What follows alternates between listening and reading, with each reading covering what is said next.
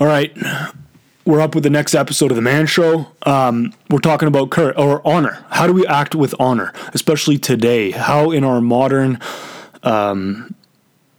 seemingly honorless society, where you can say something that is perceived in one way, or a group takes it the one way, and you are just lambasted and attacked and whatever, without any real appreciation for nuance or who you are or whatever. We live in a very honorless society. So how, as a man, do you act with honor? We're going to go into 5 different ways that are applicable today, and probably more than ever today.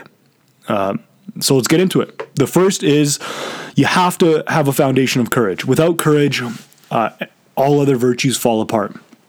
So how do you act with courage today? And this is even aside from physical courage, like standing up and defending your family and defending people physically, or facing fears physically. This goes beyond that. So the first thing is you have to take risks. You have to put yourself out there. A few ways to do that is hold a popular opinion that's true, that deviates from what everyone else is thinking or from the popular discourse in society. Simple example would be the idea of a patriarchy, or that women are under attack, or that there's a pay gap between the genders. If you look on a per job basis, it doesn't exist. Per industry basis, it doesn't exist. In fact, between the ages of whatever, I think it's 28 to 35 or something, single women are paid more than single men. So if you look at, if you can detach from what everyone else is thinking, and they're trying to create divides between people, between men and women, and the reality is that throughout our history, men and women have necessarily worked in a symbiotic fashion. We are partners. We are not pitted against each other. Men protect, provide, and preside, as Ryan Mitchell says. We defend. We do backbreaking work to help provide for our families, and women are the opposite of that, or they allow us to do that in part. They take care of our families. They take care of our houses. They raise our kids. Like, what more can you ask? So we wouldn't be here if we didn't work together. So that's a popular opinion that, or that's an unpopular opinion when you go against that gender pay gap or whatever, that there's attack on women and whatever. For some reason, that's become an unpopular opinion. Anyway, hold an unpopular opinion and stand by your opinion. Stand by what's true to you. Second thing is stand by that opinion in public, regardless of what it does to your reputation. So be who you are.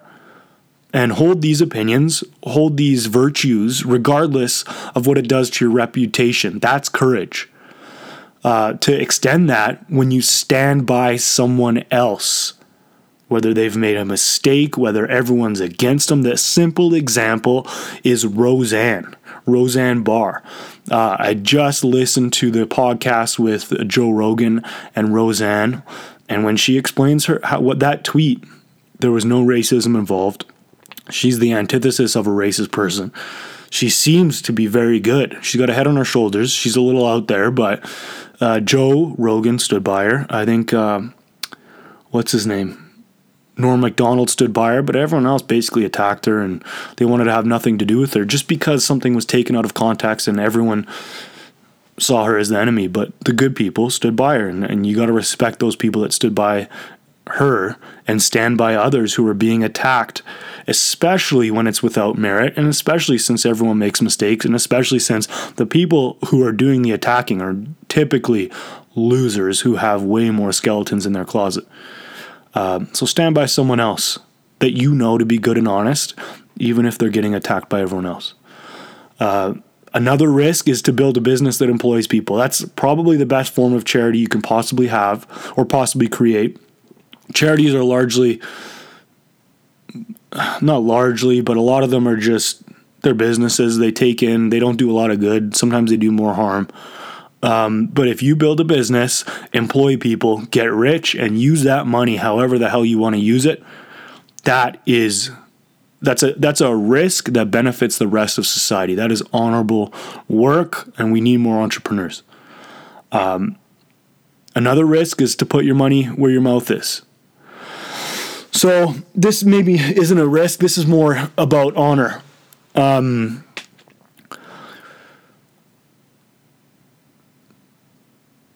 So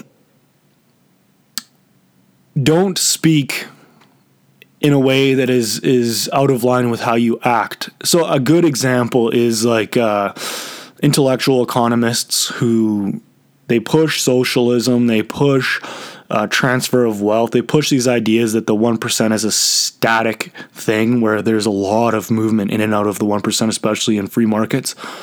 They push these things and they sway public opinion and policy and all this stuff, and yet they don't have their money in the market. They don't actually know the economy well enough to get a real job. That is an example of someone who is not acting or is not taking risks. They are doing it from the safety of a tenured profession. Someone who takes risks, has opinions, and then acts on those opinions, or has ideas or beliefs and acts on those beliefs. Act on the beliefs. If you think the economy is a certain thing, act on it. Put your money in the market. Okay, courage. Back to courage. You lack courage if, and this is taken from Nassim Taleb's Skin in the Game, great book. You lack courage if your private life conflicts with your intellectual opinion. It cancels your intellectual ideas, not your private life. That's awesome because there are so many frauds out there. Michael Moore, fraud, makes these movies about hating capitalism and all this while benefiting from capitalism. The guy's rich, and he applauded Chavez, who sent Venezuela into the shitter and killed people and ruined people's lives and turned a prosperous nation into a, well, whatever. Michael Moore praised him. He ignores the evidence. He ignores what his opinions have done in the world and benefits from what he is attacking. I'm going to go out on a limb and say that he's had armed guards in his life, and yet for some reason he hates legal gun owners. Hates legal gun ownership. And yet he's benefited from it routinely. Hates the healthcare system, and I can understand why he wants free healthcare. The guy is a fat slob. But that's someone whose private life is at odds with his intellectual opinion. David Suzuki, the Canadian environmentalist, is another great example. He hates the free market, yet employs hundreds, benefits from the free market, benefits from capitalism, and proclaims to hate it. He says he hates poverty, but he also hates oil. And oil is the cheapest form of energy. And when people he's for carbon taxes and all this crap. And when people are taxed on energy like oil and like gas and those things, it's the people who can't afford to pay more that are hurt. We have a carbon tax in our province, and man, my energy bill has gone up, gas prices have gone up, and it hurts. It hurts people who especially have lost their jobs because of things like a carbon tax. So you can't have your intellectual opinion at odds with your private life. You have to live by what you talk about. If you are a capitalist, if you love capitalism, if you love the free market, get out there, create a job, work your ass off, create a business, whatever. Basically do what you're doing. If you love socialism, if you think you have white privilege or all this stuff, give away your privilege to someone who is less privileged. That is acting on your beliefs. The best example is Dinesh D'Souza was at a college, and someone was lambasting him on white privilege, and he's from India, came over here, worked his ass off, and made some money. So it's funny. But someone was telling him how much privilege there is and whatever, this and that. And so he asked him, okay, if you really believe that, then go to the dean's office or whatever and hand all of your schooling over to someone who's less fortunate. And they're not going to do that. These people don't want to live by their beliefs. They want someone else to live by their beliefs. So they want to take money from someone who's earned it and give it to someone who hasn't, but they don't want to take the money that they've been given by their mommy or daddy and hand it to someone who's less fortunate. So you can't be a fraud, essentially. You cannot be a fraud. That is when you lack courage. You have courage if how you think is aligned with how you live. And I'm assuming most of us are like that, especially if you're listening to a podcast called The Man Show. Second way to live with honor. Always do more than you talk. We live in an age of talkers who do very little. We proclaim, and that proclamation leads us to feel as though we've accomplished something. So there's a lot of research out about this, that when you tell people your goals, you send signals to your brain that tells you that you've accomplished what you're telling people you want to accomplish. So it gives you the satisfaction of accomplishment without having to accomplish it. So never talk more than you do. And there's actual evidence to show that it's detrimental to talk about what you're doing. Just do it in silence and work your ass off. Always do more than you talk. So simple. So out of line with where society is today. But man, if you can live by that, geez, you're living with honor. You are honorable, simply put. Number 3, do good works in silence. Don't give money to a hospital with the purpose of putting your name on the building. Don't give money to charity so you can put the cards up in your house of how many kids you sponsor. You do good works because of the good works, not because of the acclaim that they give you. That's not honorable. So follow this Bible verse. Be careful. So it's Matthew 6, verses 1-4. Be careful not to practice your righteousness in front of others to be seen by them. If you do, you'll have no reward from your Father in heaven.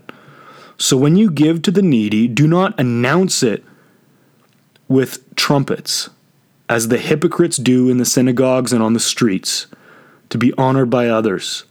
Truly, I tell you, they have received their reward in full. But when you give to the needy, do not let your left hand know what your right hand is doing, so that your giving may be in secret. Then your Father, who sees what is done in secret, will reward you.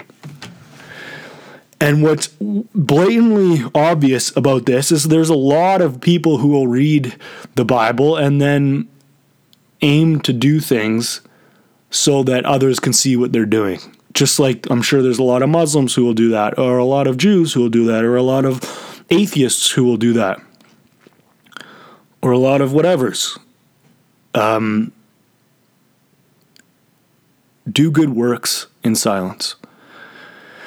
It takes a lot of self-control to do that, especially when you've got maybe a buddy or a friend or an enemy, an adversary who's talking about how much they've done.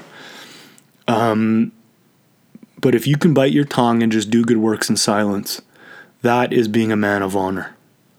And it's not about we have to get out of this idea that it doesn't exist unless a picture is taken, like social media.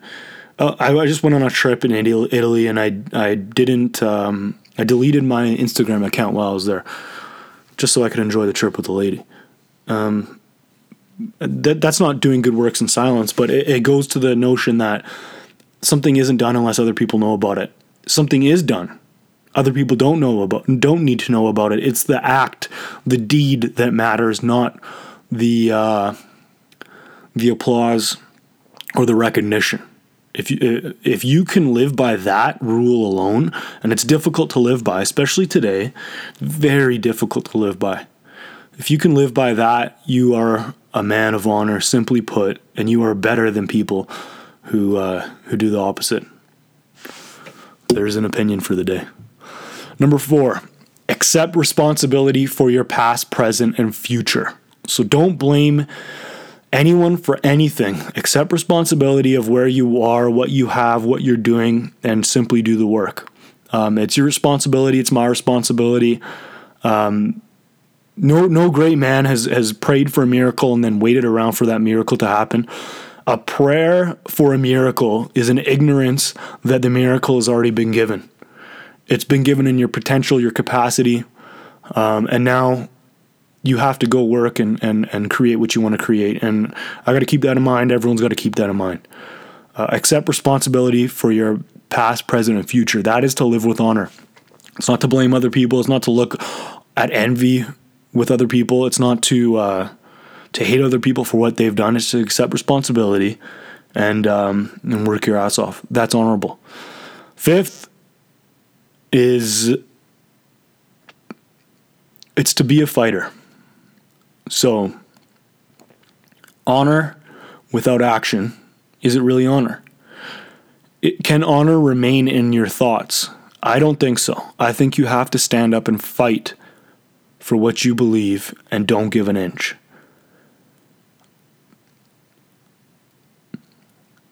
We live in a society where nothing is right or wrong. Facts are feelings. So standing up for what you believe in, especially if it's based on truth, it seems, is it goes against the grain. But honor without action, is it really honor? I don't think so. I think you got to stand up for what you believe. I think you got to stand up for your family, stand up for your kids, stand up for your wife, stand up for your girlfriend, stand up for your peers, stand up for your belief, stand up for what you know to be true. There's a lot of bullshit out there. There's a lot of nonsense. And you can get attacked for standing up for what's true. But get attacked and fight back. All right, guys. That's it. That's the episode. 5 things to live a more honorable life. I'll put notes on the website, averagetoalpha.com. I'll put notes under the YouTube video if you're watching this. With that, a little call to action. If you want a 99-cent copy of my newest audiobook, The Lost Art of Discipline, check that out at thelostartofdiscipline.com or thelostartofdiscipline.com/audio, either one. Head there, pick that up. Basically giving it away. Just got to cover some costs. So pick that up and let's act with honor. All right, fellas, get after it.